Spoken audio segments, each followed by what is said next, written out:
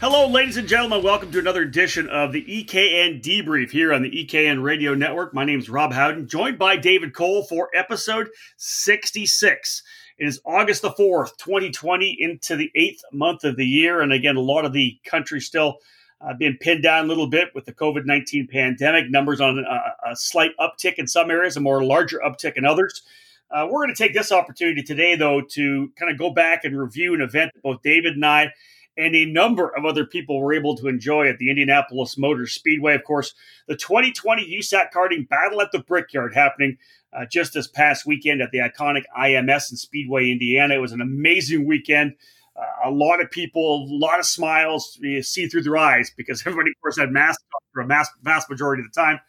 But we're going to get underway. We got a lot to talk about here, and we'll talk a little bit about what's happened with the Indianapolis 500 as well. Just before we came onto the broadcast here, word coming down that this year's 500 being shot out to fans. Of course, the numbers going up a little bit in Indiana. Health officials, being, I think, a little more, not a lot, say a lot more cautious in terms of having potentially, 60, 70, 80,000 people at the Speedway. This particular edition of the EKN Debrief, episode 66, brought to you by Briggs & Stratton. Briggs & Stratton is powering Operation Grassroots around the world. No other engine manufacturer is getting new and returning drivers to the kart track like the Briggs 206. The out-of-the-box performance of the Briggs 206 provides the most fun, excitement, and reliability of any karting engine on the global market. Learn more about the 206 engine and the history behind Briggs & Stratton's century-long commitment to motorsports at www.briggsracing.com. Briggs & Stratton Racing. What powers you? Well, David Cole, you and your dad, Bob, made the trek back from Indianapolis back to Grand Rapids on Sunday nights. I actually headed straight here, to the hotel, then straight over here to our essentially Newcastle headquarters, the Airbnb we have in Newcastle for this coming weekends and the following weekend, SCUSA Summer Nationals or Festival of Speed to get their Pro Tour in. But David, 4-hour drive home, I think something like that for you guys, a little under 4 hours, get a chance to chat about it with your dad. It was, it really was an overall awesome weekend once again at Indianapolis. Any day you go under the tunnel for the Indianapolis Motor Speedway is a good day, whether it's rain, whether it's dry, whether it's hot, whether it's cold. Just being at the Indianapolis Motor Speedway is a good day. And in order to take part in a karting event inside the Brickyard is just amazing, and certainly a great bucket list that we notched off last year. And we just knew we had to return for 2020. And thankfully we were able to do that in this strange and unusual time that we're living in right now. Yeah, no doubt about it. Fourth edition of the event, as you said. You and I went last year, and it was immediately as soon as it came out, whatever the schedule was, we're going to try to get it. I'm, of course, worried about maybe a conflict with the IndyCar and Road to Indy program. You were looking at a couple of your other races as well. People in the karting industry working together to kind of make sure that the Battle of the Brickyard was going to be able to happen, which I think was awesome. Fourth edition of the event. But David, I know as a 51-year-old dude trying to run two classes, I was very happy we didn't have the high heat that we had last year. It was much more comfortable temperatures all weekend long compared to last year. Oh, without a doubt. I mean, last year, just doing the one class, I was pretty hot and warm and kind of just beat up because, it's just that temperature and the humidity, takes a lot out of you. This year, obviously we were dealing with possibility of rain every single day. We had it Thursday during the move-in, so we had to, kind of dodge the raindrops while setting up tents and getting things ready. But yeah, the lower temperatures certainly helped allow to make it a little bit easier, especially on us older guys. And then me doing two classes this year. It was pretty busy Friday, that's for sure. Now I understand the hustle and bustle and why you were sweating so badly last year, but because I never took the suit off. It was jump out of one and then walk over to the other pit, get that one ready, and then go out. And it was really not a lot of time to relax and chill. And so obviously the multi-class route it's more work, but it's more fun because you get the opportunity to get out on the racetrack more than just that one per class. Yeah, no doubt about it. You said pretty busy on Friday, 3 practice rounds and qualifying on Friday. And like you said, I was in the Margay Ignite Masters class and the Briggs 206 Masters class, and there was only one gap. So I would come in, there were so many guys, 33, 34 guys in the Margay. I would come in, immediately park my cart off into the grass. I wouldn't even go to the scales yet. I would run over, hop into the Briggs cart, the Comet Eagle, and then wait, 5 minutes before we went out for that next session. Then I'd be weighing 2 carts at the same time coming through, but both practicing and qualifying. It was a hectic day on Friday. But David, lots of seat time too. In an event of this size with a number of categories, I don't even know the number of classes all total. It had to be probably somewhere around 20. I'm sure you'll know the number when we get to that in a second. A lot of track time. Those short practice rounds, 3-4 laps. That's all you really got. But then 7-lap heat race, a 10-lap pre-final, and that was a 14-lap main events on Sunday. There was a lot of time on the racetrack, I thought. Yeah, 18 categories filled up the schedule. Obviously, the race groups were put together. So overall, I think let me look at the thing there. 1, 2, 3, 4, 5, 6, 7, 8, 9, 10, 11, 12 race groups. There you go. So 12 race groups. So 18 classes, 12 race groups. 12 race groups, a lot, but as you said, the way they kind of time things out, it still provided you with a lot of track time, especially with the racing laps. Getting 17 in the 2 heat races total, and then 14 laps for your main event. Not to mention the qualifying sessions, which were a bit chaotic for us, but Really? yeah, it was. Yeah, we'll get more into that later. But it was plenty of track time, and again, it's we're doing the shifters and tags were just under a minute. We're doing, minute 7, I think, in the Briggs, and minute 9 in the Ignite. So it was a very fast track, and that's something we'll probably talk a little bit more in the paddock. Yeah, let's move to our by the numbers. We'll kind of break down all the different categories. What I found stunning, and I think I'm sure that the people at USAC Karting kind of lamenting the fact that the COVID-19 did do what it do, because we had only 21 less entries, 454 entries last year, 435 entries this year, David, and that's not counting the countless Canadians that were coming down. I talked to a number of Canadians that wanted to come down and run, and they just weren't able to do that this year. And I think with Briggs being so strong up in Ontario and Quebec, and even on the West Coast as well, you were going to have a lot more people. You would have had more people coming from all over the country. But with the the COVID scare and kind of the shutdown and everything that happened, to have just 21 less, still 435 entries. It could have been even more. Yeah, as you said, the Canadians weren't able to come down, but it was also, a lot of people are limiting on their travel. They're restricted from going outside the state or being able to be allowed around mass gatherings. So it certainly had an effect on the overall numbers, but thankfully, as you said, only 19 less than last year, which only adding 1 extra class really is, kind of a great number in the whole grand scheme of things. As you said, with this COVID-19 pandemic, it could have been a lot worse, but that's something that we're seeing with karters and the karting business is people are not afraid to get to the kart track or continue supporting their karting businesses that they enjoy working with. And our sport is still growing, despite this COVID-19 pandemic that we're in right now. And especially at this level, talking to Mike Burrell and Jason Burgess last year, they felt very comfortable calling the Battle of the Brickyard kind of the country's biggest club race, right? It wasn't to try to downplay it, but it was the fact that the people there are that base, the foundation of the sport, the foundation of the pyramid. That's who's coming to this event. Yeah, there's a couple of big teams that were coming in as well, a couple of big drivers.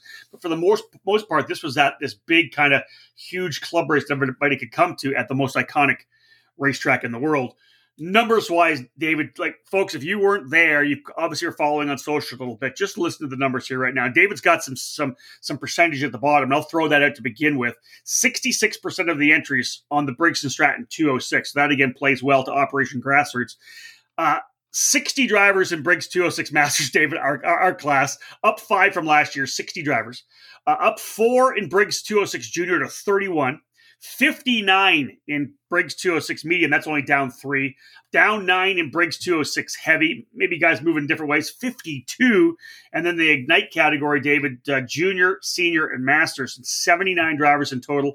11 juniors up 1. 33 masters up 3. And 35 Ignite seniors. Down significantly for Margay Ignite senior, which I found kind of interesting that we wouldn't have had more. But maybe that's partly some of the drivers in Ignite senior may have traveled down to the Winter Series or the Winter Series in SCUSA. Like you said, budget numbers a little bit, but the bottom line was 79 drivers in Ignite. Unbelievable numbers in the 206 classes. Again, that's another category that could possibly be due to the travel restrictions, because it's that category is obviously more geared towards that Arrive and Drive program that Margay provides. But there were a number of competitors that were pitting just out of their own trailers with the Ignite package. So that's what we're starting to see more. We're not seeing as many Arrive and Drive programs under the Margay tent, because everybody's buying one and keeping one for at home and racing at the home track or just for these events alone. I do think as well, potentially, Margay in their tent. Of course, I ran with them last year at the Battle of the Brickyard as well, and they had social distancing within the tent as well. And I'll take this opportunity now. We'll talk more about the time we had me racing in the Margay Ignite crew, but I'm telling you, Margay, again, such a class operation, class people that work there. So last year, of course, you're side by side with drivers, right? Every pit had another driver. Well, to have social distancing under the pit, there was actually a spare pit spot essentially between every driver. So you could have essentially almost doubled the amount of people inside the tent. And I didn't even ask Keith Freber or Greg Dingus this, but I have a potential thought that maybe they just had to shut things down in terms of how many people they could put in the tent, because it was packed with what they had. But one of the things about the hospitality there as well, you have a mechanic with every 4 carts, I think it is, every day catered lunch. And of course, we couldn't do it this year. We couldn't have our little hospitality area we had last year with the buffet lunch. But Margay stepped it up, box lunches for everybody. We had Chick-fil-A one day, Chipotle the other day. I'm not sure what the third day was. Off the top of my head, I can't really remember. Ribs or pork potbelly, yeah. Potbelly sandwiches. And then everybody got a cooler because, of course, last year, a couple of big coolers full of water, full of Gatorade to make sure everybody had what they wanted. Well, you don't want people reaching into that stuff. So everybody had their own personal cooler that had an apple, a couple of Cliff Bars, some water, and some kind of a Powerade drink to make sure our electrolytes are up. I'm every time, just the whole Margay program, having known them for so many years, 25 years now since I first met Keith Freber, probably even more than that. God, I think we're probably 25 years. I think 95 or 96 was the first time I met him. It's just a class organization, and just to be able to be under that tent, and every time I sat down and grabbed the water out of the cooler or talked to the people up front, they're just so gracious. And it just, I'm telling you, it's Keith and I talked about it, David. It's not something that probably could have happened back in the mid 2000s, but just the way people are now, wanting the ease of competition, removing that barrier of entry. Margay has done more for the sport, I think, over the last 3 or 4 or 5 years than any other organization. And they just bringing more people in with this Ignite program, just growing the foundation of our sport. I love it. Yeah, Labor Day weekend will be 5 years. 2015 was the first time we were part of the Ignite program at Rock Island Grand Prix, and yeah, it's done a lot to just not only get new people in the sport, but get old people back in the sport. You saw Jim Fry and Lance Fry coming back to race in the Ignite program. Who are you racing? Drew Newbar. Drove 18 hours from Texas to come up and race, and he can race anything he wants to, and he came and raced the Ignite package, and he's sold on it. Dude, he's raced Trans Am with our boy Mark Miller, TA2, right? And I remember Drew Newbar back in the SCUSA Pro Moto Tour days running S2 on a DAP chassis with Kawasaki power. I called him, he was the Cincinnati Kid. The guys run Trans Am. Did our hashtag support karting program. He heard what we were saying, went out and bought a tag engine, didn't need it, bought a tag cart, and has done some tag road racing. But said, I'm going to go try this Margay deal. And he's sold on it. He's like, this is perfect for me. Arrive, have a great time, do some racing, get to go home. So it's like you said, David, it's really done that for a number of people that have allowed them to come back to the sport. And as you said, a lot of behind the scenes work that Margay has done with, especially this weekend. They were sending out text messages so you could sign their own waiver to be within the tent. At the coolers, that's all that little stuff that's done behind the scenes to make sure that when you arrive, you're taken care of from the first minute to the last minute when you leave to go home. It's it's a lot of work and a lot of time and effort put into it to make sure that the experience that you have is enjoyable, no matter where you finish on the racetrack. Yeah, 100%. Now, David, 36 drivers in total in that combined Yamaha group. You were one of them as well, part of the 12 drivers in Yamaha Masters. Good to see the KT100 out there as well. Yeah, a little drop off in Yamaha Junior, down to 8 from 18 last year. I think a lot of it has to do with a lot of these younger junior drivers moving over to the new FK100 package that was run with the KA100 engines and the VLR engines, because that category rose to 20 from 14 last year. But Yamaha Senior stayed about the same, 16, only down from the 21 they had last year. Masters only down 3 from, as you said, 12 from 15. What I thought was interesting was a doubling as well of the stock Honda drivers. There was 12 stock Honda racers last year in Senior and Masters. They had 25. Last year was stock Honda. So last year was stock Honda. This year, because they separate, is a different formula. Last year they allowed the that's right. IME 175 engine and KZ engines together, and they called it KZ. So, and then last year they had stock Honda separate. This year they did the 175 separate from everybody, and then everything else was in the 125 shifter class for both Senior and Master. So kind of it was, it's kind of a jumbulation.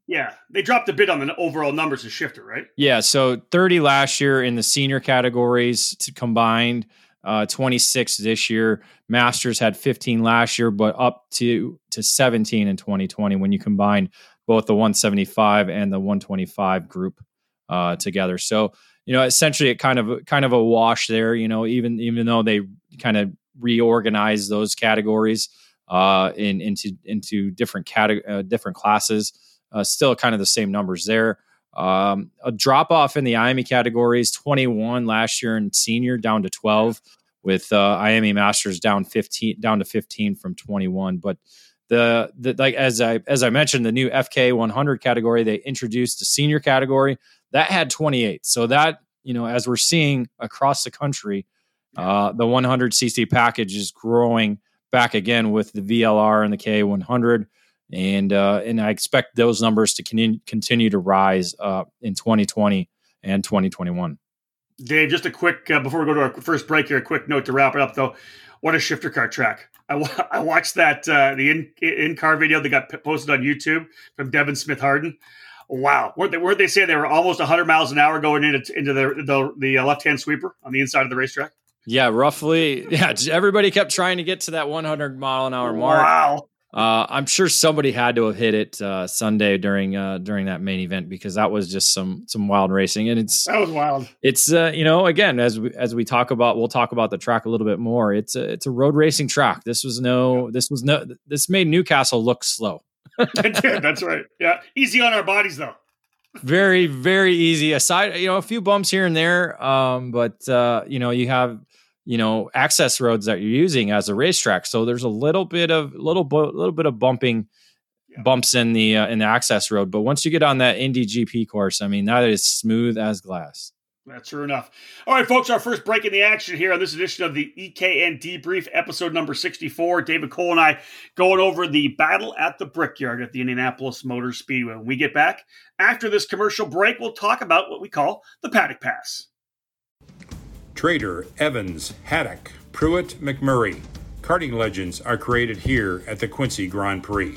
This is Randy Kugler, the voice of this iconic event.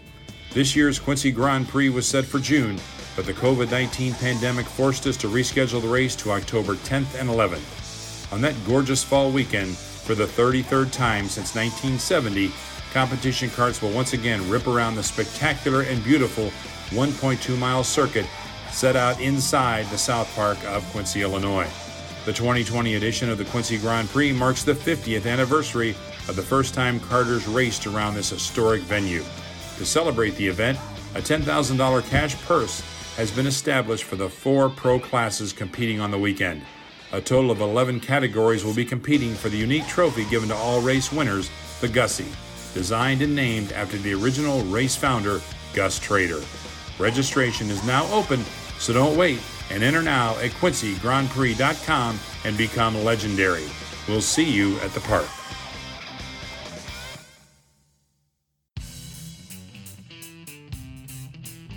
Acceleration Kart Racing is your first and only stop on the internet for karts, parts, and safety gear to get you on the track. ShopAKRA.com offers a great selection of karting equipment on a user-friendly website. Acceleration Kart Racing has aligned itself with many of the top manufacturers and distributors in the sport to ensure that all the latest equipment is available to you, the consumer. With customer support available 6 days a week, you can be confident about getting the right parts at the right price. Be sure to visit shopakr.com today or stop by their headquarters in Las Vegas. Also, follow them on Facebook, Twitter, and Instagram for the latest specials, clearance items, and new products.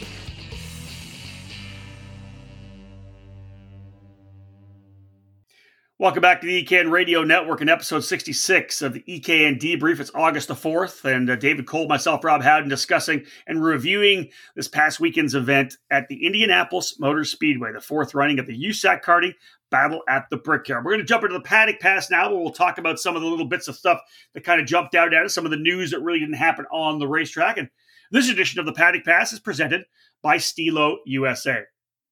As a world leader in personal racing safety products, Simpson Performance Products is now the official North American distributor for Stilo helmets. In addition to their popular auto racing helmets, Stilo is excited to have made their move into karting. Stilo has two helmets designed and manufactured specifically for karting: the ST5 CMR 2016 for kids and the ST5 Kart Snell K 2015 for adults. For more information, check them out at www.simpsonperformanceraceproducts.com/Stilo or by following them on social media at Stilo USA. All right, David, let's jump into the Paddock Pass. I think one of the, obviously the amazing atmosphere being at the Indianapolis Motor Speedway, the pagoda's there, grandstands all around us, just you're there. You said the first things first. To come into the racetrack, you got to drive under the tunnel and emerge looking straight at the Indianapolis Motor Speedway Museum, which is absolutely badass.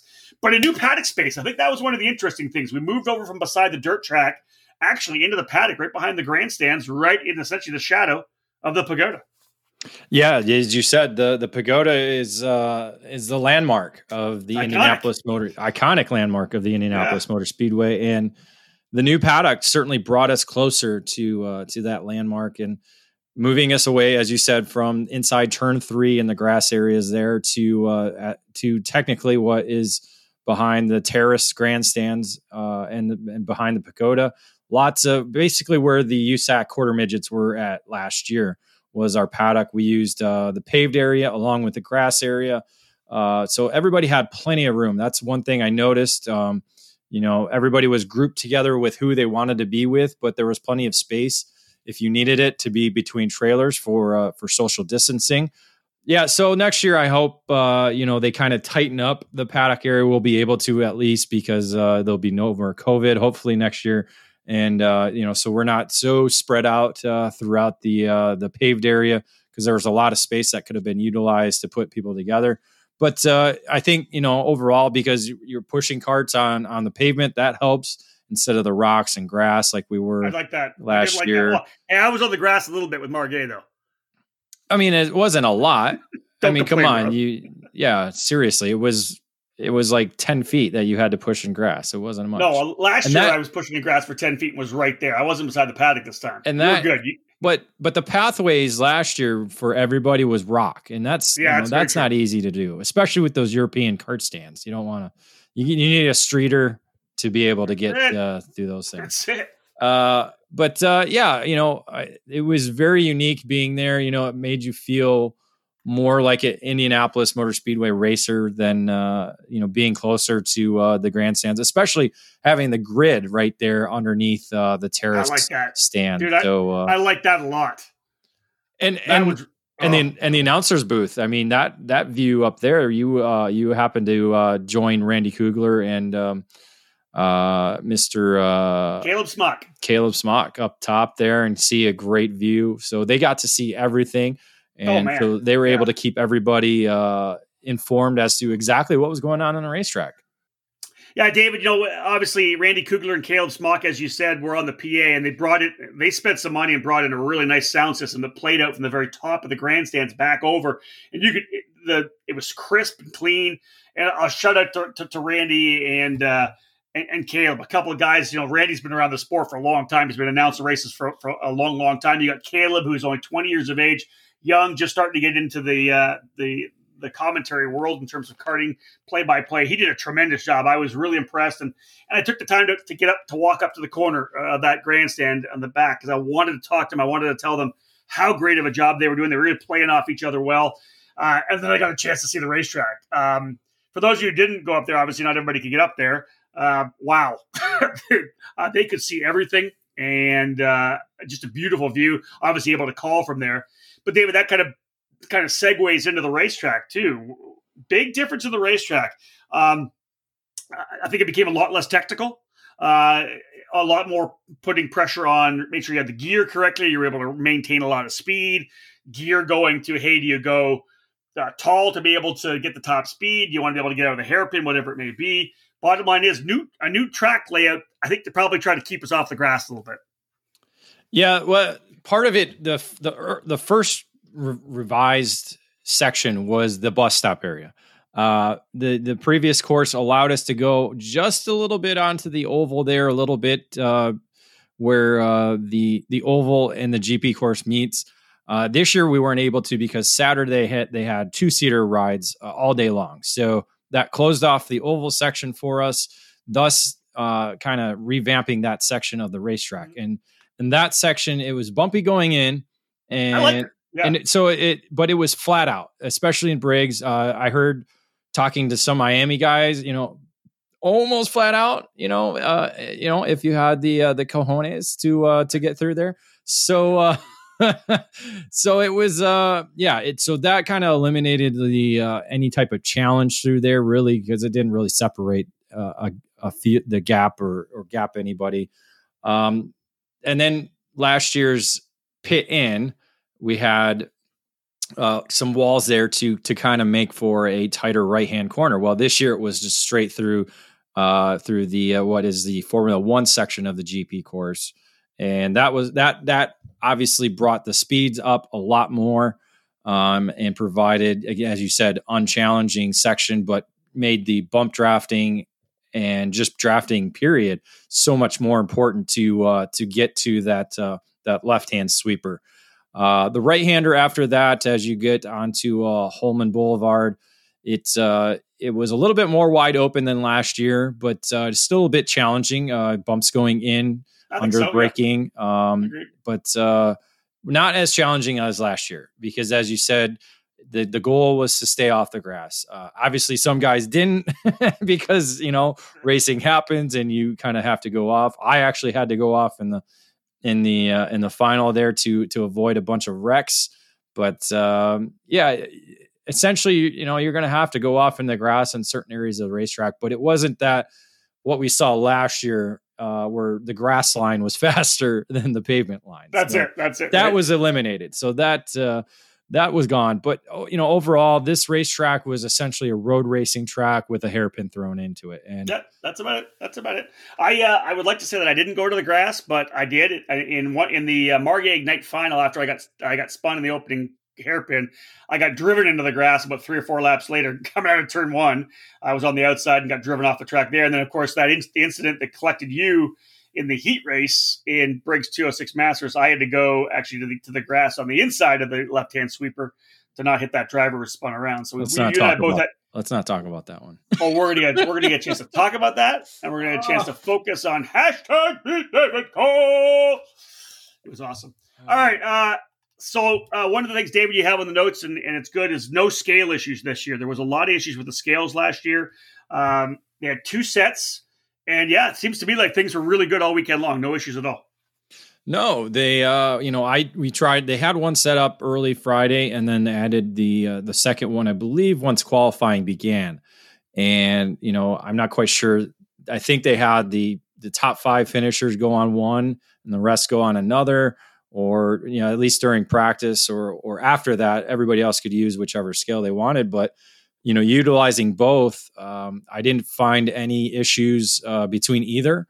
We didn't have any stoppage for scaling to wait for something to be fixed. So that was a great hurdle that they had to overcome over the last 2 years, was getting that fixed and set up right. And thankfully they were able to do that. Early on, I guess people were complaining about the scales, and I was like, no, they're pretty spot on. I'm 200 pounds and it weighs me at 200 pounds. Yeah, so, good. We even did, I think you did the Margay by itself, and Keith Freber sat right there and said, nope, this is exactly what this cart's supposed to weigh. So 156, I think it was, something like that. 156, like bang on. That's exactly what we expected. So it was good. Here's one thing that came around the pipe. We're all kind of, it's Indy, so I guess we can do this. 3 wide starts. That was in the heats and pre-finals, 3 wide starts. I qualified second in Margay Ignite Masters, so I'm good. I'm in the front row, middle of the front row. I'm okay with that. I qualified 30th in Briggs 206. Outside of row 10, I was okay with that. I don't think I was ever in a middle row back. I was either on the inside or the outside. I think it was 27th in one, 19th in another, which put me on the inside of row, whatever that was, inside of row. No, I was actually might have been in the middle there. Oh, no, I was on the outside again. That's it. Outside of row number, what is that, 9? It was, dude, it Math was is hard. Math is hard. I'm a writer, for Christ's sakes. Interesting through one, that's for sure. Well, I'm gonna be the guy that takes the blame for it. I heard about this about you, you dick. Go. I hear music. Somebody's playing music. That's my. That's my. I have my phone off. It was distracting me. Sorry. So I am going to take the blame. Yeah. That's kind of like how a lot of the Masters drivers were driving this weekend. Oh, dude, no doubt about it. All right, let's not throw them under the bus right now. Let's go into the EKN confessional. I must confess, it was me who came up with the 3 wide. Now, ironic. So I am. I was sitting, I just happened to walk up to the grid area to see kind of how things were going to shake up there, and Rick Fulks and Mike Burrell and Jason Burgess and all the other, co-race directors or officials were all standing there, and they're looking at the space and how to do social distancing for the grid, et cetera. And I said, we'll just do it 3 wide, and then we'll sort it down to 2 wide. And then they go, well, it's Indy. We could start 3 wide. And so that what started the conversation right there. And as you know, Mike and Jason are very Indy based and love that tradition of Indy. And they said, well, let's just start them 3 wide. And I'm like, well, it is kind of wide enough, isn't it? And technically it is, but unfortunately racers don't see the whole racetrack. They see who's next to them. And, once you put that helmet on, everything just goes away. And the concept was good. Essentially, everybody gets 3 to 4 wide when you're going into the left-hander by the time you get there after the starting line. But essentially, the officials looked at it and said, you know what, let's just go back to 2. And I think it was my Yamaha pre-final, because we were towards the end of the order and they had already started converting to 2 wide, starting grids. So it was at the end of the pre-finals when they decided to make the change. And then thus all the main events were in the 2 wide fashion, but it was a unique thing. It doesn't hurt to try it. They tried it. Some starts were great. Yeah. When you got 60 carts out there going 3 wide at the start, it's a little bit chaotic. But I will say this, hey Dave, I will say this. It allowed those guys that qualified, like myself, who qualified poorly at one point. It's a good opportunity to get a jump forward. Oh, there were a number of guys who took advantage of it. Had that guy not spun and taken you out, I had got such a good run from, again, the 10th row. I was 30th. I should have been the 15th row. I was on the outside of the 10th row. I got a good run. Most guys moved to the outside to set up. I was coming in. That guy spun, you hit him, and I went to the inside. Like, I was really only about 4 car lengths behind. You started 12th. So I would have taken full advantage of it. And I think a lot of people did, because it brought the front of the back of the grid so much closer together. And then we went back to main events. If you start, as you know, Dave, you started because of the issues further back in the final. Had we went 3 wide, there was a good possibility you would have been able to get a better jump. Yeah, it would have probably helped me in the main event. Yeah.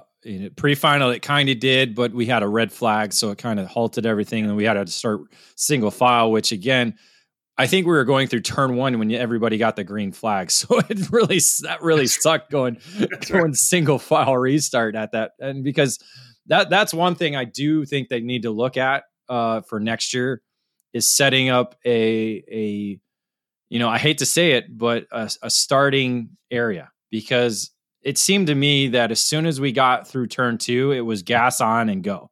So there was no slow starts whatsoever. It was nearly full speed by the time we reached the green flag. I think there was. Yeah, they were pushing. I started 27th there, and I was getting pushed to the back, and everybody was essentially on the throttle. Coming not quite right at it. No, Matt, you know what? Yeah, probably by the time we were coming out of 2 there, we were probably on the throttle. Oh yeah, right. Every start I was in that I recall. I mean, it was on it. But the single file start was 60 carts. That was a lot of. I couldn't even see the front of the field when we came around. I know we weren't like that in Margay Ignite Masters, because I started right behind Tim Hannon, I think, and one right behind maybe Doty in the other, or Doug. I think I might have been behind Kittleson, and we were super slow coming out of 2. Like, we didn't even spool up until we started making the right turn. So kudos again to the Masters drivers in Ignite, especially those up front, just talented drivers. And there was we took care of each other. There was 500 years of experience of karting in that top 10. That's true. That's very true. And all the championship belonged to Doty and Scharf and Hannon. Yeah, none over here. No. Zero. Hey, let's talk about the mixture of teams as we continue with this edition of the Paddock Pass, again brought to you by Stilo USA for this edition of the EKN Debrief.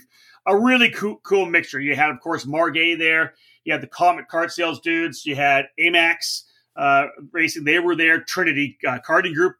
Power Kart. Man, just a really good. You keep going. Just keep going. Some great names. Yeah, as we mentioned, Mike Doty jumped in back behind the wheel for the first time, brought his race team there, was convinced by the people at OVRP and Tim Hannon to take part in the event. Obviously, certainly happy they were there.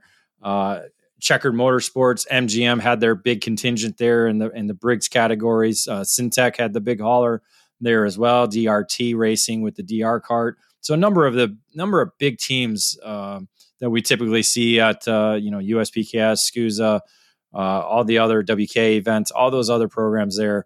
And again, if we can get a lock on an annual date, I think that's something that a lot of these race teams can kind of pencil around and move their schedules around. Certainly with the COVID situation and the movement from the 4th of July weekend because of NASCAR at the beginning, because of NASCAR down to the end of July, hopefully, if USAC Karting is able to continue this event in future years, that we get an annual date, similar to what we have at Rock Island Grand Prix or Daytona Kart Week, something, again, this is kind of going to be that summer event that everybody should check off their bucket list. Yeah, and you bring it up. It's called date equity, right? Just give us that date equity. Give us that one date we all know and everybody can get around it.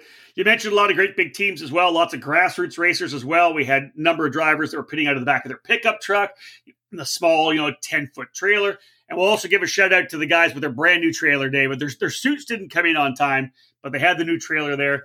The guys from Racing for Vets were there as well with the full squad. So it was awesome to have those dudes there as well. It was really cool to see. Luckily they were put right on the walkway and the driveway. Yeah. So every time I went from one cart to the other, I was able to walk by. And man, those guys were working hard every single minute of the day, just making sure everything was done right and put together right. And obviously, it took a big, a good team to put together the rides for the 5 drivers that they had there this weekend, and it looks like they enjoyed every single minute of the event.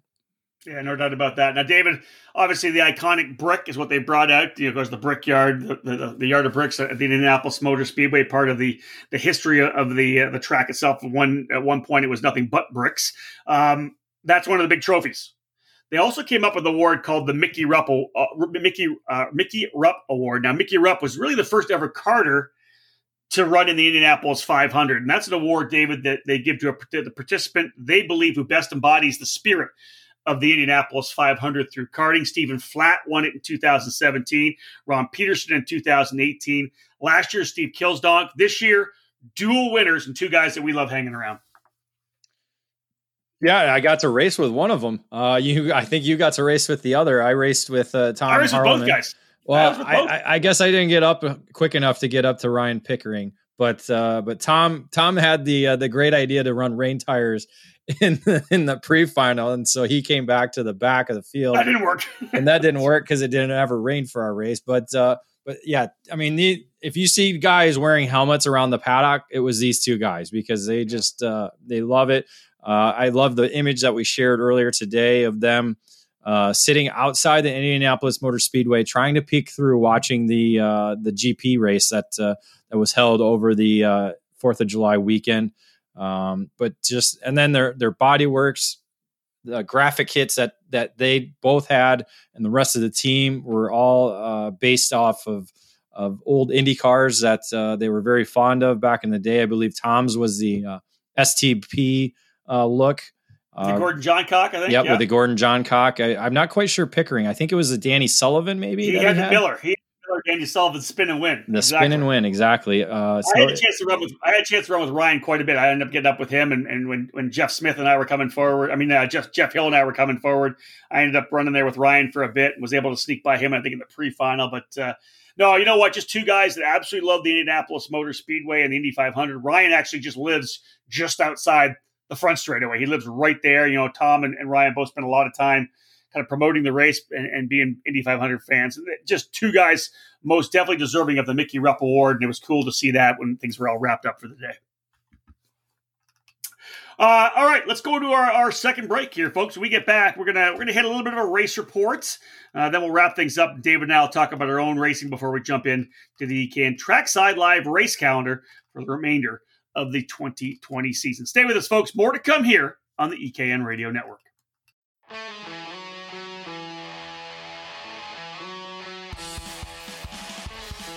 Fast, fair, and fun. The Margay Ignite Spec program offers you all of that and at an affordable price. The all-new IgniteKarting.com website provides you with the information you need to fuel your passion for kart racing. Ignite Karting is a spec package that begins with the Margay Racing chassis and adds in the incredible Briggs 206 engine package and the American-made Hoosier R80 tire. The Ignite K2 chassis is for ages 8 to 12, while the Ignite K3 is available for junior, senior, and masters drivers. The new look 2020 season will feature a handful of major events for Ignite Karting racers, including the USAC Karting Battle at the Brickyard on July 31st to August 2nd. Held inside the Indianapolis Motor Speedway, drivers not only race the historic facility, but they also have a chance to take a lap around the famed 2.5-mile oval and the iconic Yard of Bricks. All information on Ignite events throughout the country, Ignite kart packages, and the dealers in your area are available at IgniteKarting.com. So get off the couch and on the track this year. Ignite Karting. Fuel your passion.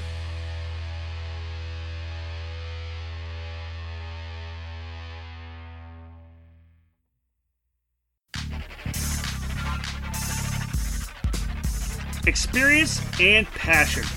That's what led to the launch of AMAX Racing. Owner Charles Maxwell began AMAX Racing in 2015, expanding the operation in 2019 with a focus on driver development for drivers of all age groups and backgrounds. From top-level drivers to grassroots racers or families looking for a team that will help them achieve their goals, AMAX Racing can guide you with the absolute best trackside service at affordable prices. No matter the chassis, AMAX Racing welcomes you and has the experience to put you on the top of the podium. You can join the AMAX Racing family at the WK Manufacturers Cup Series, Route 66 Sprint Series, and local events around the Indianapolis area. The operation is also set to compete at the Rock the Rio and SCUSA Super Nationals later this season. For more information, contact them at 317-437-5886 or find them on Facebook. AMAX Racing, all of your karting needs under 110. Welcome back to the EKN Radio Network, episode number 66 of the EKN Debrief. David Cole, myself, Rob Howden, doing our kind of review of the 2020 USAC karting battle at the Brickyard. David, we went through the paddock pass already. We talked about the intro. Let's jump into a race report a little bit, but before that, let me tell you the race report today brought to you by Comet Kart Sales. History, success, family. These are the three words that describe Comet Kart Sales, one of the longest tenured karting businesses in the United States. The family-owned operation is located just outside of Indianapolis and has provided karts, parts, and services for thousands of racers in the near 6 decades of business. Their online store features everything you need, and they are continually adding new parts to their product line. Make sure you head to CometKartSales.com or call them at 317-462-3413 to be part of the Comet Kart Sales family today. Easy for me to say that, David, because we've spent last year with Comet Kart Sales, this year with Comet Kart Sales, with Mark Dismore, of course, Logan and Garrett, Gary Lawson, the whole crew there, Colton Smith working on our stuff. Always a pleasure to be with them, and I love driving that Comet Eagle. I love that kart, man.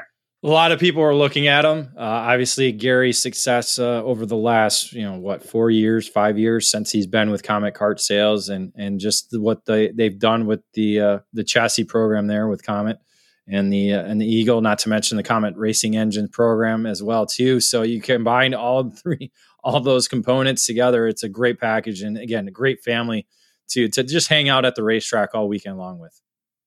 Let's jump into some of the races. We'll kind of go through the list of drivers that won. We'll talk a little bit about the races that we watched. We're not able to do a full debrief, David, because you and I are running back and forth and working on our own karts or whatever it may be, moving from side to side. We'll start with the Briggs 206 Masters category. Of course, we were in this race, so we really didn't get to see a lot of it ourselves. Gary Lawson coming home with the win. Gary's he's just one of those guys that's going to be tough to beat. I mean, whenever he unloads, he's a legend in the sport, and he's eventually going to find his way forward. Well, it was scary to see his name in the Masters category because this was his first year, at least at Battle of the Brickyard, because he's done it at Rock Island last year. So we knew it was inevitable, but we weren't quite sure. So he decided to run heavy and Masters this year instead of medium and heavy, which he won both. He won both categories the last 2 years. So technically, this is his 5th brick that he's won. So he's leading all drivers now with 5 bricks of his own. Winning bricks, that is. And another great performance by him. We tried to hang with him in qualifying. It didn't quite work out as we hoped. But it was great to work with him because, again, we knew whatever he was doing would work for us. So we knew we were going to have a fast package, but kudos to him for going out and getting a 5th brick. Yeah, no doubt about that. Cameron Gruber, winner in the Briggs 206 junior class. And David, I was able to get up to the fence for a bit of it, but Elmer Edmondson going wins in both medium and heavy. Nice little statement being made there. Yeah, the young driver out of Florida, I believe he turned 15 last year, so he'll be 16 here pretty soon. Young driver out of Florida just was able to get the right pace at the right time on the weekend. I don't think he was quite there in the heavy category. I think he came all the way up from 12th, I believe it was, up to the victory in heavy category. Both races, though, in heavy and medium, he was flanked by none other than Eric Fagan, a former Briggs & Stratton Weekly Racing Series top driver, both running in the MGM. So it gave MGM a 1-2 finish in both medium and heavy. So great performance by those two drivers. I heard those names were almost, like one big name, right? Elmer Edmondson, Eric Fagan was like, that's all I ever kept hearing when we were going back and forth when those races were on. Margay Ignite Senior, we'll look at the Ignite categories. Junior will start with Isaac Wells scoring the win in the Margay Ignite Junior, but Evan Stammer, obviously kind of like a Margay kind of factory driver, but man, he has really shown himself to be one of the lead four-cycle pilots in the country. Well, he's got a victory at Daytona. He's got a victory at Rock Island, and now he can add Indianapolis Motor Speedway to his list of Ignite victories. Nice. So pretty solid resume that he continues to build under the Ignite program. Not a bad laydown road racer as well. He's been working with the Folks guys, brothers here and there. So he's done pretty well in the laydown categories here and there. So yeah, great to see. It was a great race. I was right after my Yamaha race, so I wasn't able to actually watch it, but was able to listen to it, and ended up being a great race between him, Jordan Bernlohr, another former Rock Island winner, and Zach Skolnick, who was leading at the white flag, but Stammer went from third to first on that final lap to score the victory. Yeah, Skolnick, another guy is going to be in the fight for a race win anytime he gets behind the seat. When it comes to Margate Ignite Masters, it's interesting, folks. Those of you who may have followed a lot of our EKN debriefs here is talk about Mike Doty Racing. Obviously, one of the top national teams, Brandon Jarsocrat driving for that squad now, along with a number of top drivers, young drivers that have come through Mike's program. Well, the guy can drive, and I think he probably just, I don't know if it was kind of a bet for him to get here. You probably have more information, but he decides he's going to come. Tim Hannon probably beating on him to come and have some fun there. Well, Doty was like a factory Margay driver back in the 90s. I don't know, most people don't know that. But man, the minute he jumped behind there, was in the category that I was racing with. I was thrilled that I out qualified him, in the timed run earlier. But man, I knew when we were going wheel to wheel racing that it was going to be tough to have the chops to hang with Mike. He is just an unbelievably talented driver. Well, I believe you were in that lead group at one point, weren't you, Rob? I ran second, baby, through the pre-final. Was it the pre-final? Yeah, no. Yeah, the pre-final. I pushed Tim Hannon around throughout that entire pre-final. Yes. I was not leaving my wingman. No, you didn't until you made the mistake. One mistake and then him and Doug Kittleson. Yeah. And then you fell to fourth. But it was really cool to see Mike Doty, because I don't think I recall ever watching him race in the past. So I've seen him as a team manager, mechanic. He's very relaxed, but he's very, very focused on getting the job done correct, the right way, and getting the job done. So it's a different demeanor as Mike Doty, the team manager or mechanic, compared to the Mike Doty racer, because he was not there to finish second. He was there to lead laps and win. I'm leading laps. That was funny. But yeah, big win from Mike. He actually was in the hunt throughout the weekend in the other categories as well. That was I think the closest finish probably of the weekend too. He was side by side with Tim Hannon, right? Yeah, one of the closest finish. I believe it was 35 thousandths of a second at the line. Hannon tried to get him at the line. Doty led the majority of the race, but Hannon just came up short at the line by 35 thousandths, I believe it was. But a great finish by those two. So New York 1-2. That's it. We'll talk more about the pre-final finish of Margay Ignite Masters when you and I talk about our particular races. Let's go to Yamaha now.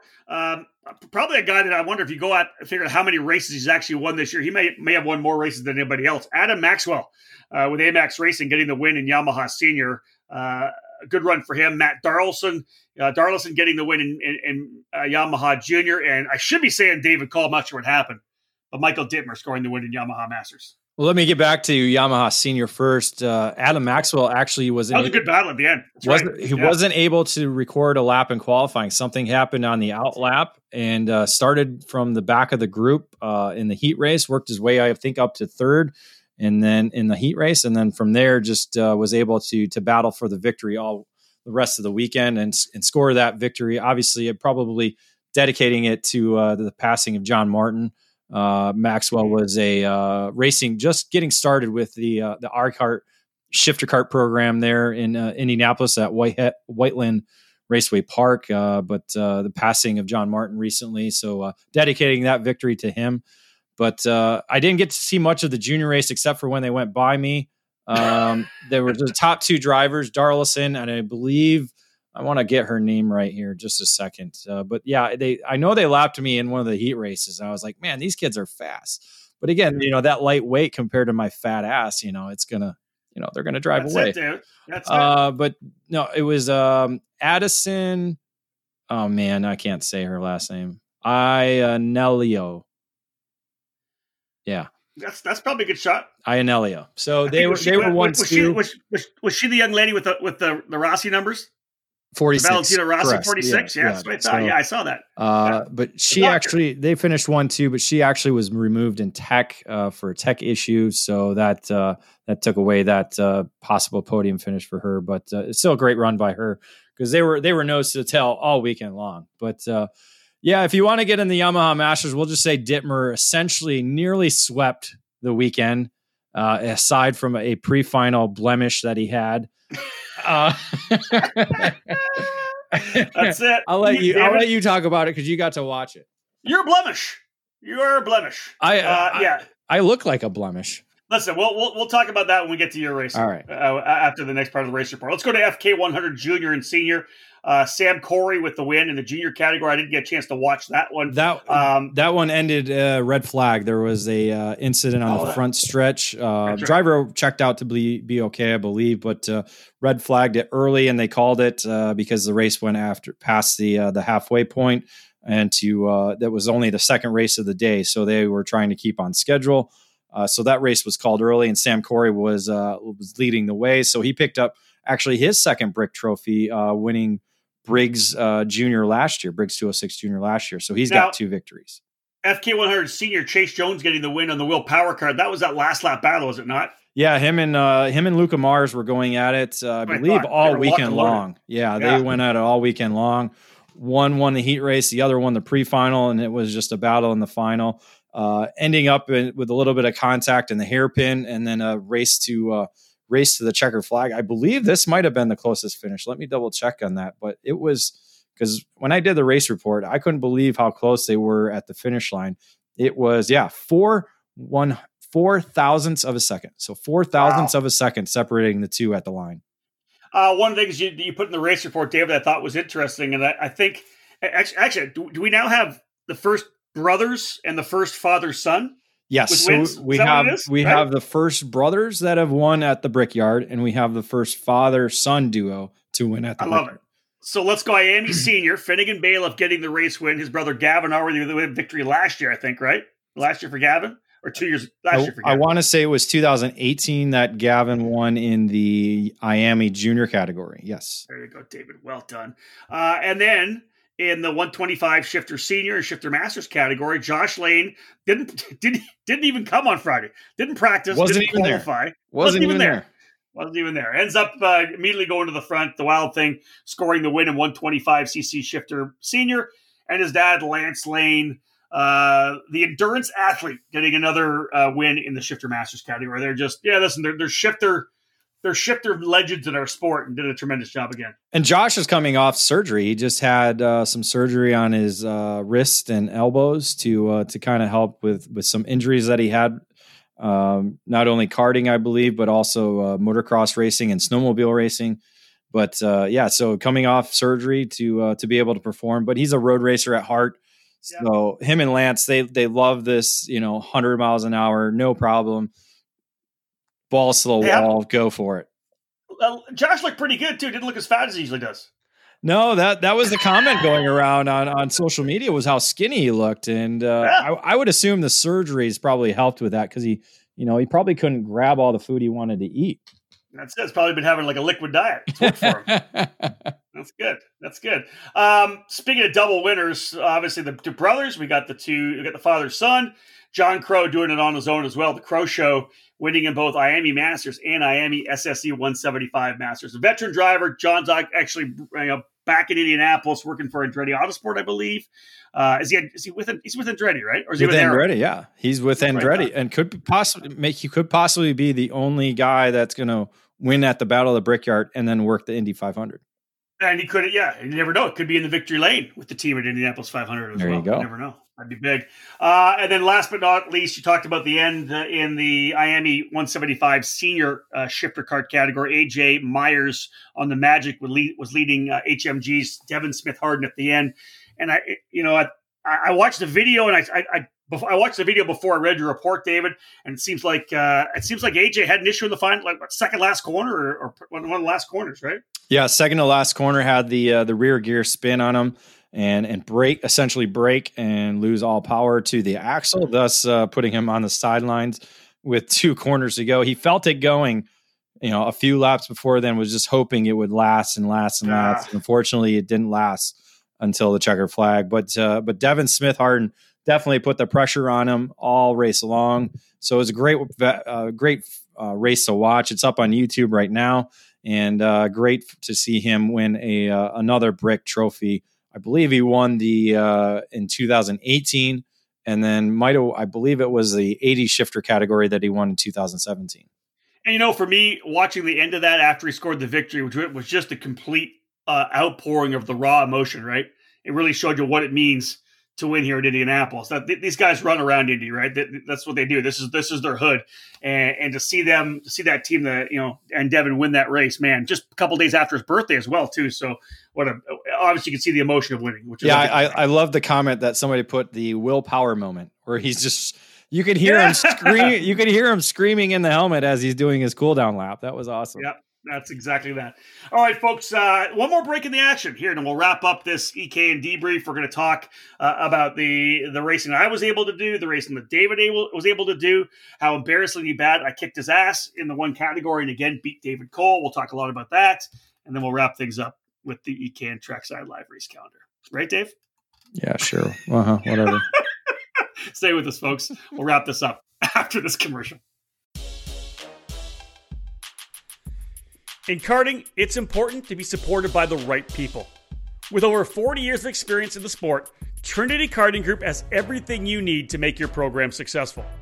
We do it all, and we do it right. Trackside support and arrive and drive programs at many of karting's biggest East Coast events, full product sales and service, and professional coaching from our experienced staff. Trinity Karting Group is a full-service operation based at the Motorsports Country Club of Cincinnati, which gives us access to our custom-designed driver training facility. This allows us to offer private one-on-one coaching to take you to the next level. We're also your Midwest home for Tony Kart and IAME, and we're your source for MG and Evinco tires in the region. Tony Kart quality cannot be beat, so call us today to put you in a new chassis for your next event. In 2020, we'll be racing and providing arrive and drive programs for the full SuperKarts USA Pro Tour and the Great Lakes Pro Kart Challenge, the WK's Kart Week in Daytona, and exciting events like the USAC Battle at the Brickyard and the Rock Island Grand Prix. From arrive and drive and coaching programs to the parts you need, let Trinity Karting Group provide you with customer service and a racing experience second to none. Trinity Karting Group has a long history in the sport, a winning pedigree, and we're dedicated to driver development. We take pride in our professional approach and our positive attitude. Let us build a custom race program for you. Give us a call at 513-421-4463 or check us out online at trinitykartinggroup.com.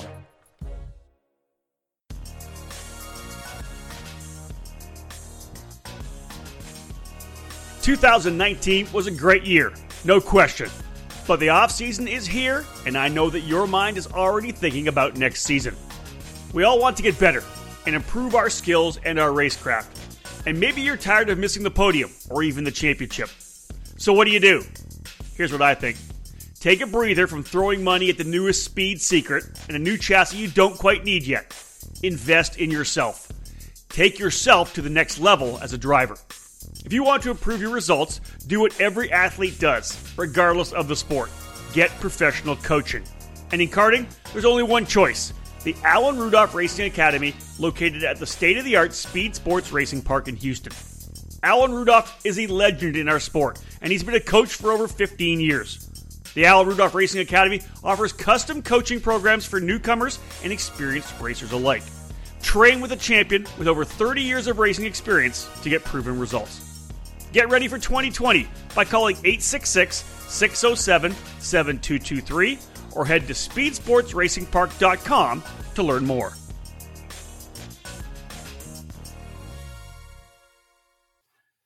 Welcome back to the EKN Radio Network, episode number 66 of the EKN Debrief, as we wrap up our review of the 2020 USAC Karting Battle at the Brickyard at the iconic Indianapolis Motor Speedway. David, you and I got a chance to do some racing again, head-to-head in Briggs 206 Masters. I jumped behind the wheel of the Margay Ignite Masters as well, and you pulled out the Aluminos and a 5-year-old KT100. You end up having to rebuild the carburetor halfway through. Where do you want to start? You want to start with your Masters stuff, your Yamaha first? I mean, we can, yeah. I essentially just was doing it to get extra track time. It seemed like last year I wasn't really comfortable until Sunday. And so I thought, well, what if I do two classes like Howden did? You looked a little bit more comfortable than I did. For sure. And so it essentially, I think because of the way the track changed, I don't think it really mattered much, but it was still nice to get out there. and drive around the Yamaha. I hadn't driven a Yamaha since 2015.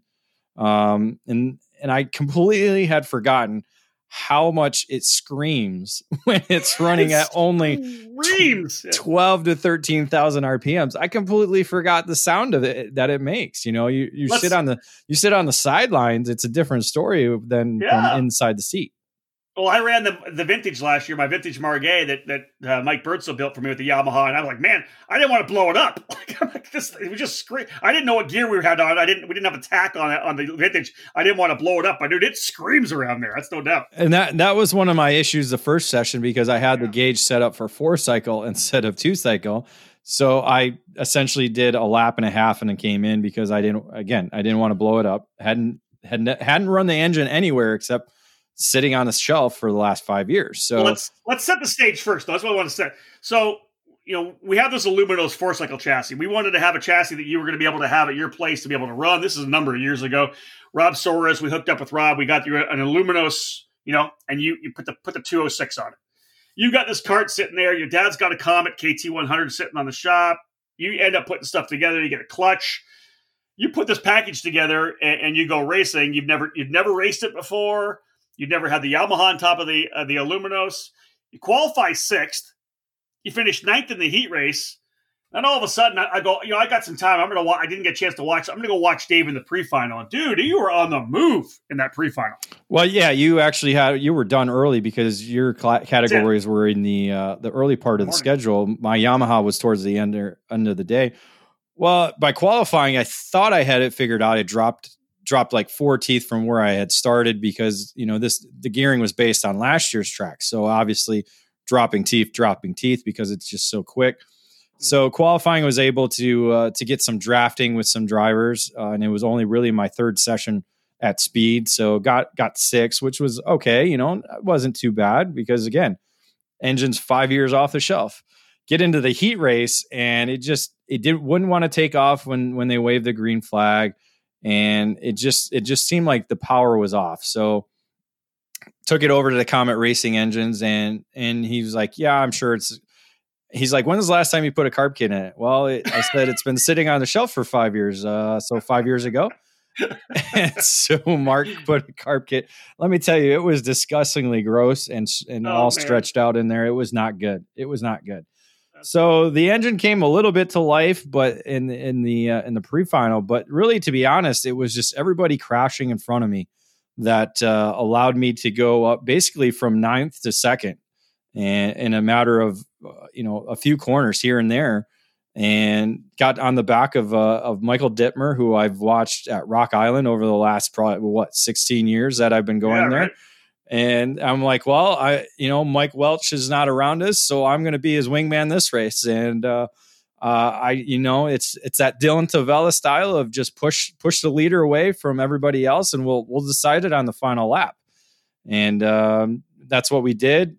He did a little defensive lines here and there, but he was just terrible going out of the hairpin, and so I gapped him just enough to be able to get a good run, and was able to edge out for the pre-final win at the line.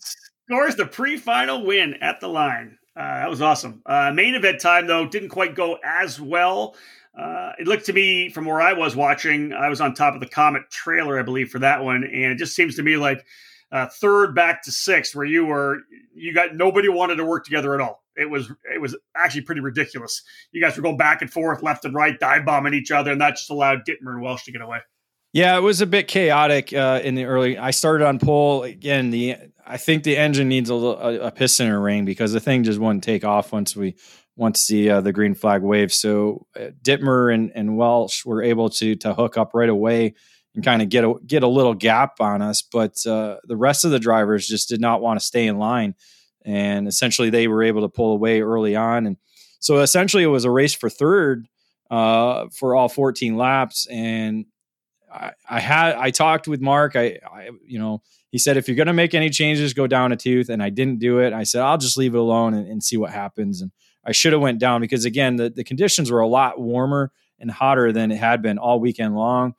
And just, I did not have the speed to, once I had any type of air hit the front front of the cart, it bogged down pretty quick. So that essentially ended my race. I was just kind of the last couple of laps, just kind of sat back and watched them race for third, and lo and behold, they make contact in the hairpin, and I was able to grab 2 spots and finish fourth. Obviously, I was hoping for third. That was my goal going in, knowing that Welsh and Dittmer were racing. But that's right. So 1 spot short of my goal is not too bad. All right, so let's jump into my time with the Ignite Masters class. It was interesting because I was kind of just chilling out during the practice sessions. Again, my friend Drew Neubauer, we talked about Drew coming up, first time with the program, and I was kind of trying to help him, get him to draft with me, and he was trying to figure out the chassis, how he wanted it to work for the way he drives, and so we just kind of cruised around. I don't think I ran in the draft at all during the first 3 practice sessions, so I was down in the 20s, I think, for the whole time. Well, obviously when it came time to go qualifying, I was getting a little bit more serious, moved my way up, dropped the cart in behind Phil Pignataro, and said, Phil, let's go. Let's see what we can do. And again, it was another, Cole, you and I laugh all the time about using the Top Gun references, but I wasn't leaving my wingman. I was staying with Pignataro. I was gonna push him. I think he had a little taller gear than I did, and I was geared to come off the hairpin. I pushed him out of the hairpin and down into one, and he kind of dragged me all the way up the straightaways. And man, I had no idea what was going on. I was pushing. Cart felt good. I didn't lift. Came off, and all of a sudden I hear my name, Randy Kugler, screaming my name out on the PA. And I was P2. So and it was the last lap, if I recall, because I was thinking, okay, you're top 5, you're good, and then boom, you crossed the line and jumped right up into the second position, and it was kind of a shock. But as you said, you're running with Piggy there, and that guy knows how to move. And as you said, if you get hooked up with the right person, like you can lay down some laps.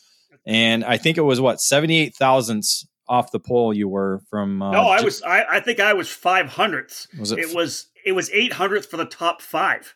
The entire top 5. That's Margay Ignite for you. The entire top 5, I believe, was 800ths of a second. Okay, now I'm going to look it up because I think you're right. Go look. You go look. Whew, damn. You go look. Pull out your race monitor and have a little look or whatever you're going to do. I got it. Speed Hive. It was 700ths of a second. Sorry. For me? Yes, 700ths of a second off. The top 5 were nearly 900ths off each other. So yeah, Jimmy Miller. Sorry, Jimmy Miller, not Jerry Miller. Jimmy Miller, Rob Howden, Nick Todentop, Phil Pignataro, and Tim Hannon, all within 900ths of each other. Crazy. Heat race. What happened in the heat race?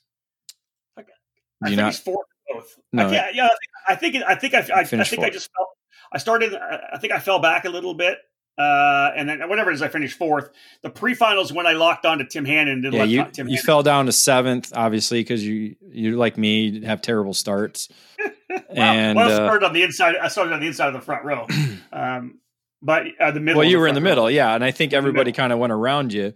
You guys settled in, and it was. I think it was like a 6 or 7 driver lead pack. It was actually it was a fun race to watch to see how you guys kind of negotiated one another. So I know that in the pre-final, after being told, but in the pre-final, I started behind Tim Hannon. He's on pole again, just like I did with Piggy. I was not leaving Tim. I just pushed Tim around for what they were. How long were they? 10 lap races. I think 10 lap was the pre-final. Yep.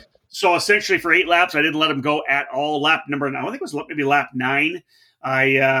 I was coming through the 2-3 combination that leads back out there, and I was too shallow on the entry. I was kind of staying away from the wall on the left side, and I just got too shallow, and it washed out at me a little bit on the exit, and Doug Kittleson and with Doty right behind him pushed right by me, and I had to tuck back into 4th and ended up finishing 4th. All in all, though, I was pretty happy with that. I made a little mistake, but still being able to show the speed to stay in the lead group made me happy. So it was, all in all, pre-final was good. Kart was good.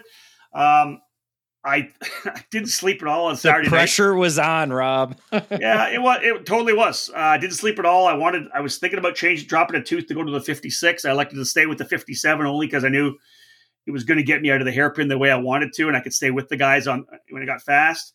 First run down to the hairpin, I started my turn in, light tap from behind, and it was all over for me. I think I fell to 25th on the first lap. Battled my way back up to 19th, and then was making a pass, got hit again from behind in the hairpin. So I got bumped it around twice, fell back again, and I just kind of clawed myself back up to 15th. Now, I wasn't able to go for the race win, wasn't running up front with the guys. Obviously, I could run with both Doty and Hannon, so I would have had a chance to battle for the lead. But AJ Roderick, who was working on my stuff, we went a little different on tire pressure, a lot lower than most people. The cart at the end was an absolute rocket. AJ had it dialed in, and we made a little bit of change in the Ackerman to slow the steering down for me coming through the inner loop. The big fast sweeper, and man, it was a rocket. I was powering by guys left and right, and clubbed my way back up to 15th. So all in all, I was pretty happy with the way it ran. I know that bottom line is for me, David, if I get a chance to run with Scharf, Keith Scharf, and Phil Pignataro, and Tim Hannon, and Doug Kittleson, and Nick Todenhop, and Mike Doty, and I get, I'm in there, and I'm acquitting myself, and I'm not making an ass of myself, and maybe gaining a bit of respect. That's a win for me, big time. Yeah, it was exciting to watch. I don't get to watch a lot of the Ignite races because a lot of times I'm in them, so it was right. it was really good to watch, and yeah, it was. To be able to, as you said, race alongside those names that have lots and lots of championships compared to what you have. You have the Oktoberfest victory from 1996, I believe was 1997. I beat Mark Miller and Tony Ventresca. So, I mean, you're 23 years away from your biggest victory in your career, where, Hannon won down in Florida, I believe, in the Ignite down there in Florida. Chris Rock's a winner at Florida. Kittleson's winning in Nebraska every month. Scharf is a SCCA champion. To be able to run, and Doty's a former factory Margay driver. Come on now. Yeah. So along with Vetter, not to mention Pete Vetter. A pistol. That's right. I was punching above my weight class for sure. Oh, that's for sure. Good. Yeah, you were the lightweight going against the heavyweights. No doubt. Now on though, that's where I'm running. I'm running with those bad boys. Now let me, before we jump into our battle, this was the one thing people were howling in that pre-final where I was with Hannon and dropped back. Of course, we come out of the line, come out of the final corner, and we're all drag racing. We're essentially almost 3 wide. I think we were 3 wide. Kittleson, of course, had the lead. I pull up alongside Hannon. Hannon was about 4 inches away. He's trying to grab Doty's bumper. It was the move of the weekend. He was so close to grabbing the bumper to pull himself forward. I'm trying to go to the outside, but I'm laughing my ass off looking over at him. It was the move of the weekend. I mean, we were all sitting at the exit of the hairpin looking down. We're like, did we just see what we just saw? Oh, it was I thought he was going after the spark plug wire. That's old school. That was funny. That was good. All right, let's go into the hashtag Beat David Cole, hashtag Beat Rob Howden challenge and Briggs 206 Masters.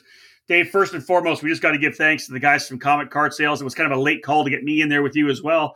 I'll just say this: if there's carts I would buy, I would love to have that cart in my garage. It looks fantastic. I love driving it. I love the seat as well. The lay down seat from Beasley Fiberglass. I love that seat. Just makes me feel really comfortable, and I just love the feel of that car. It was so much fun to drive. I like the fact that I don't want to say we outsmarted ourselves, but in qualifying, you and I drafted around, got feel for the car in practice. Times were okay. We knew, we're going out with Lawson was going out, Steve Knight was going out, Dittmer and Welsh were going to go out as well. We had this kind of group that was waiting back. We did the one thing, David, that we get mad at drivers every time, pulling out onto the racetrack and going super slow. Everybody else trying to line up behind Dittmer and Welsh. That was. I felt dumb doing that. I felt like, yeah. And again, like I said, I talked to you after the session. If I would have been on the inside line like you were, I would have pulled out and just taken off because it would, eventually somebody would have caught me and we would have been able to draft or they would have drafted around us and then we could have gotten a better lap at the end. I didn't get one lap. I didn't get one lap in the draft. It was essentially a cluster because before we even completed a lap, there was contact in turn what would be turn 4. There was contact coming out of the hairpin, which essentially put you in the grass, put Steve Knight up in the air, and then just chaos ensued. So it screwed up a good chance at a good lap for a number of us. I was able to kind of sit back and watch the cluster happen in front of me and then was able to get through it without any issues and go up and draft up onto some other people that were ahead of me. So I was able to get down a good lap to be 12th overall, a 109.1, which was just over 9/10 of a second off what Gary Lawson was able to do, as he was able to kind of time things just right for him in that session. But it was the qualifying there again, because it's all draft reliant, was very tough and very challenging. But yeah, as you said, we should have just went out on our own and found people to draft off of, or just bolted out from there and waited for those guys to reel us in. Exactly. Because they probably would. I ended up qualifying 30th. I never even got one lap with anybody in a tow, because once Steve Knight took off, got back by me, I couldn't hang with him. Into the heat race, which was interesting. Of course, 3 wide starts at that point. You were on the outside of row 4. I was on the outside of row 10. Big run around the outside of turn 1, turn 2. Everybody's kind of diving back to the right. You and I were still on the left. I could see. I'm like, this is going to be a good start for me. Dave's right there. We roll through the corner, and I'm like you're supposed to. I'm really looking forward. I'm kind of settling the cart and the brake a little bit. All of a sudden, I see some guy spinning, and I see the big E on the back of your suit up in the air. I'm going to try to hold on to the inside line. The guy loops around, doesn't hold the brake down, and the cart just starts rolling back at me. And I had to go to the grass. You got a bent axle. That kind of changes the complexion of our particular personal battle right there. Yeah, it ended before it basically began. I was just thankful that nobody came through and hit me again, because again, I started 12th, probably dropped back to probably about 18th or 20th by the time we got to that turn. But, knowing that, everybody was going to drift wide, I was like, you know what, I'm going to stick to the inside here. And it would have worked out had he not gotten sideways. Now, I don't watching the video again, I don't think he got sideways on his own. I think he got pushed around and turned around, so thus spinning him around. So it technically wasn't his fault, but he didn't quite hold the brakes as long as I hoped he would. And I made the decision to go right instead of left, because I wanted to stay on the pavement. I didn't want to go through the grass, because I thought once I hit the grass, I was going to be done with. And you were. I was. I took the gamble, and the gamble didn't pay off, and ended up with a pretty severe bent axle. But again, thankful that nobody hit me after that, because I got turned backwards looking at probably 20 more carts coming at me. Thankfully, everybody went around and didn't make contact. Chuck Maitland got locked in with my wheels. I was able to restart him and get him going again. But my race was done. Well, I lost probably at least 10 spots, maybe more, going to the inside of the racetrack. So I fell well outside the top, probably like the 40th or something. I can't remember who I hooked up with, but we moved forward back. I ended up getting back to 27th. So I actually gained a couple of spots. Of course, there was Tricia and you being part of that group. So I was 27th. You were at the very tail of the field. So the pre-final, David, for me, I was on the outside of row 9 again. So my idea was just to kind of hang out and see what happened and move forward. I was able to get myself back up to 19th position. So a pretty good advancement overall for me, getting a couple of spots, almost, 8-9 spots. You, on the other hand, a much different view, starting from the very, very, very back of the field. Yeah, I think I could have got a lot more had it not be for a red flag on lap 2, which, again, as we talked about earlier, put us in a single file restart. Well, I had only gotten a few, probably maybe 10 carts at that time. And the single file restart was not good on my side, because, as I said, everybody was gone by the time we got up over turn 2. And I got locked up, or I think it was Quincy Smith who I locked up with. Me and him worked together, so we were able to to move up to the 34th position. So past a number of carts, still carts that were spinning off here and there. So we got those guys, and just it was a bit of a wild race, that's for sure. He had it on board. I got to see some of it. The camera on the front of his was not working, so it was cool to see the perspective of him pushing me through a lot of it in the early laps of that race. So the cart felt good. There was a little bit of a vibration with the clutch on the initial takeoff, so I'm not quite sure if that had any issues with the overall pace, but it was still a pretty good run from 60th to 34th. Yeah, so away we go. I'm starting 19th. You're starting 34th. They decided again to go to the double row start, so you didn't get an opportunity to jump what would have been the outside or the inside of row number 12. So we've been a lot closer. I think I knew it the minute we got rolling first lap. I knew that I was pretty much where I was because I needed at least 2 teeth. We'd asked Colton to drop 1 tooth. That was good, but man, I was on the rev limiter in turn 1. I come out of 1 kind of thing in the draft. And really, I couldn't help anybody. And the minute, like you mentioned it in the Yamaha, the minute I tucked out to look inside and got that air in my, on the front of the cart, I was done. I was with guys and I watched guys pull away. Thankfully, Jeff Hill hooked up with me at one point. I was able to work with Jeff. John Ewing was in there as well. In the end, it was Ewing and Chuck Maitland that blew by me. But I think I fell back to like 24th, and I raced my way back up to 15th, and I ended up finishing 19th, exactly where I was. I was running 17th, and no draft, like nobody to draft with. I finally had one guy. I knew some guys were catching me. I got this guy. I'm like, okay, this guy's going to help me. Final lap. So we're coming out of 2. I go around the outside of him. I got a good run. I go, this is going to be good. I just kind of look over the right side of my eye, and here comes John Ewing in the 9 and Chuck Maitland. I think he's in the 14. They a full head of steam working together, blew right by me. And Chuck told me when he passed me in his helmet, he yelled, "Book it." I'm like, yeah. So I lost 2 spots in the last lap. I had no one around me to race with. I tucked in behind Chuck, and I hoped they'd wreck each other in the final corner, but they didn't. So I ended up finishing 19th. You, of course, though, working your way up to 29th. Again, not a bad run overall, starting 60th in the pre-final. Yeah, I had to make a detour into the grass at one point. Some guys went 4 wide into the right-hander, and 2 of them got sideways. So it was like, well, I bend up enough stuff, not going to do it again, and took the detour around the outside lane instead of trying to dive through all the mess. So I lost a number of positions there. I believe that was like lap 3 or 4. So I lost a number of positions I had just gained through the early passing of the early laps. But I was able to hook up with Tom Harleman and Matthew Burpo.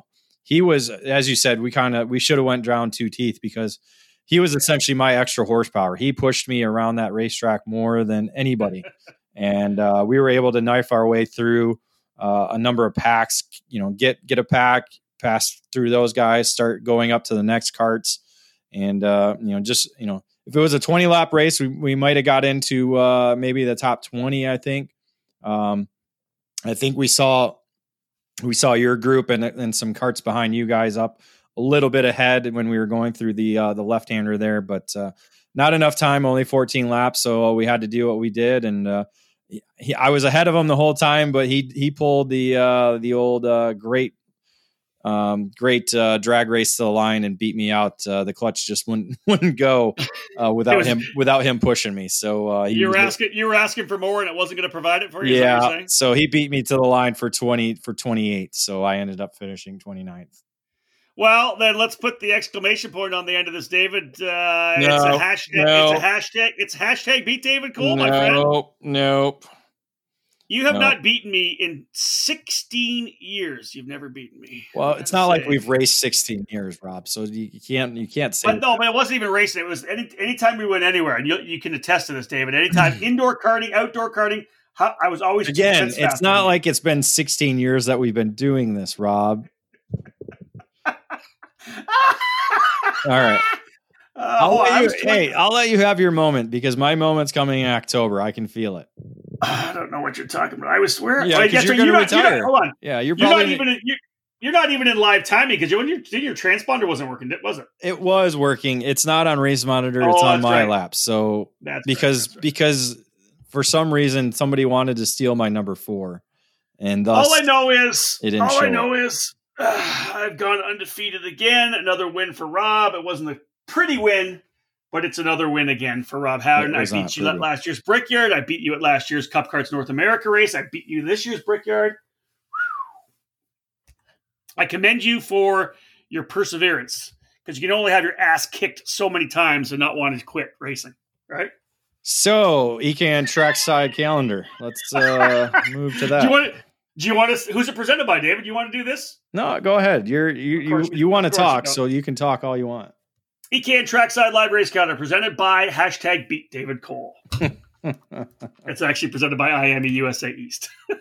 IAME USA East is the East Coast distributor of the hottest two-cycle engine program in American karting, featuring the SSE 175cc shifter, the X30, KA100, and Swift engines, which can be found at club, regional, and national racing events. IAME USA East supports strong programs like the United States Pro Kart Series, WK Manufacturers Cup, F-Series Gear Up Challenge, the Route 66 Kart Racing Series, and the Sunshine State Karting Challenge. Finding info on our products and all of our dealers at IAMEUSAEast.com. All right, Cole, I'm already here. I'm at the e-karting news, what we call it, Newcastle home base, Newcastle headquarters, our Airbnb here that we stayed at last year. I'm already here. You'll be coming in on Thursday. We got back-to-back SCUSA Pro Tour weekends. Are essentially jamming the entire Pro Tour into 2 weekends at Newcastle Motorsports Park. A couple of different configurations. August 6th to 9 for the first triple header, 3 races a weekend. August 13th to 16th for the next triple header. All 6 Pro Tour races in essentially a 10-day period. That's the wild part about it, is to be able to go from the beginning of a championship chase one day to, as you said, 10 days later, boom, we have a champion. It's going to be a weird feeling to have 6 rounds of racing done just like that. And not only that, but to have 3 rounds in just one weekend. So we go back, 1, 2, and 3, boom, boom, boom, like that.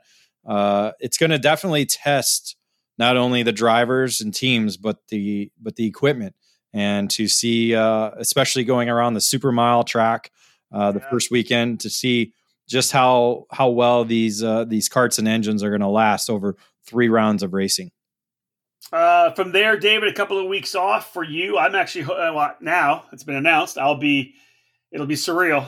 Once again, back with IndyCar Radio for my 4th running my 4th time with them for the Indianapolis 500. They just announced today no fans at the event, so it's going to be absolutely surreal being down there on pit lane to report on this. I know that obviously the TV numbers are going to be amazing.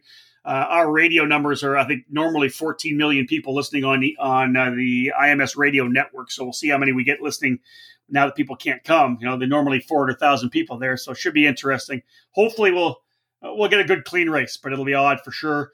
I'll go to Gateway after that for the road to Indy and IndyCar. But David, you're back at it with the EKN Trackside Live program with the USPKS Badger State Grand Prix. You go up to Road America Labor Day weekend, September 4th to 6th.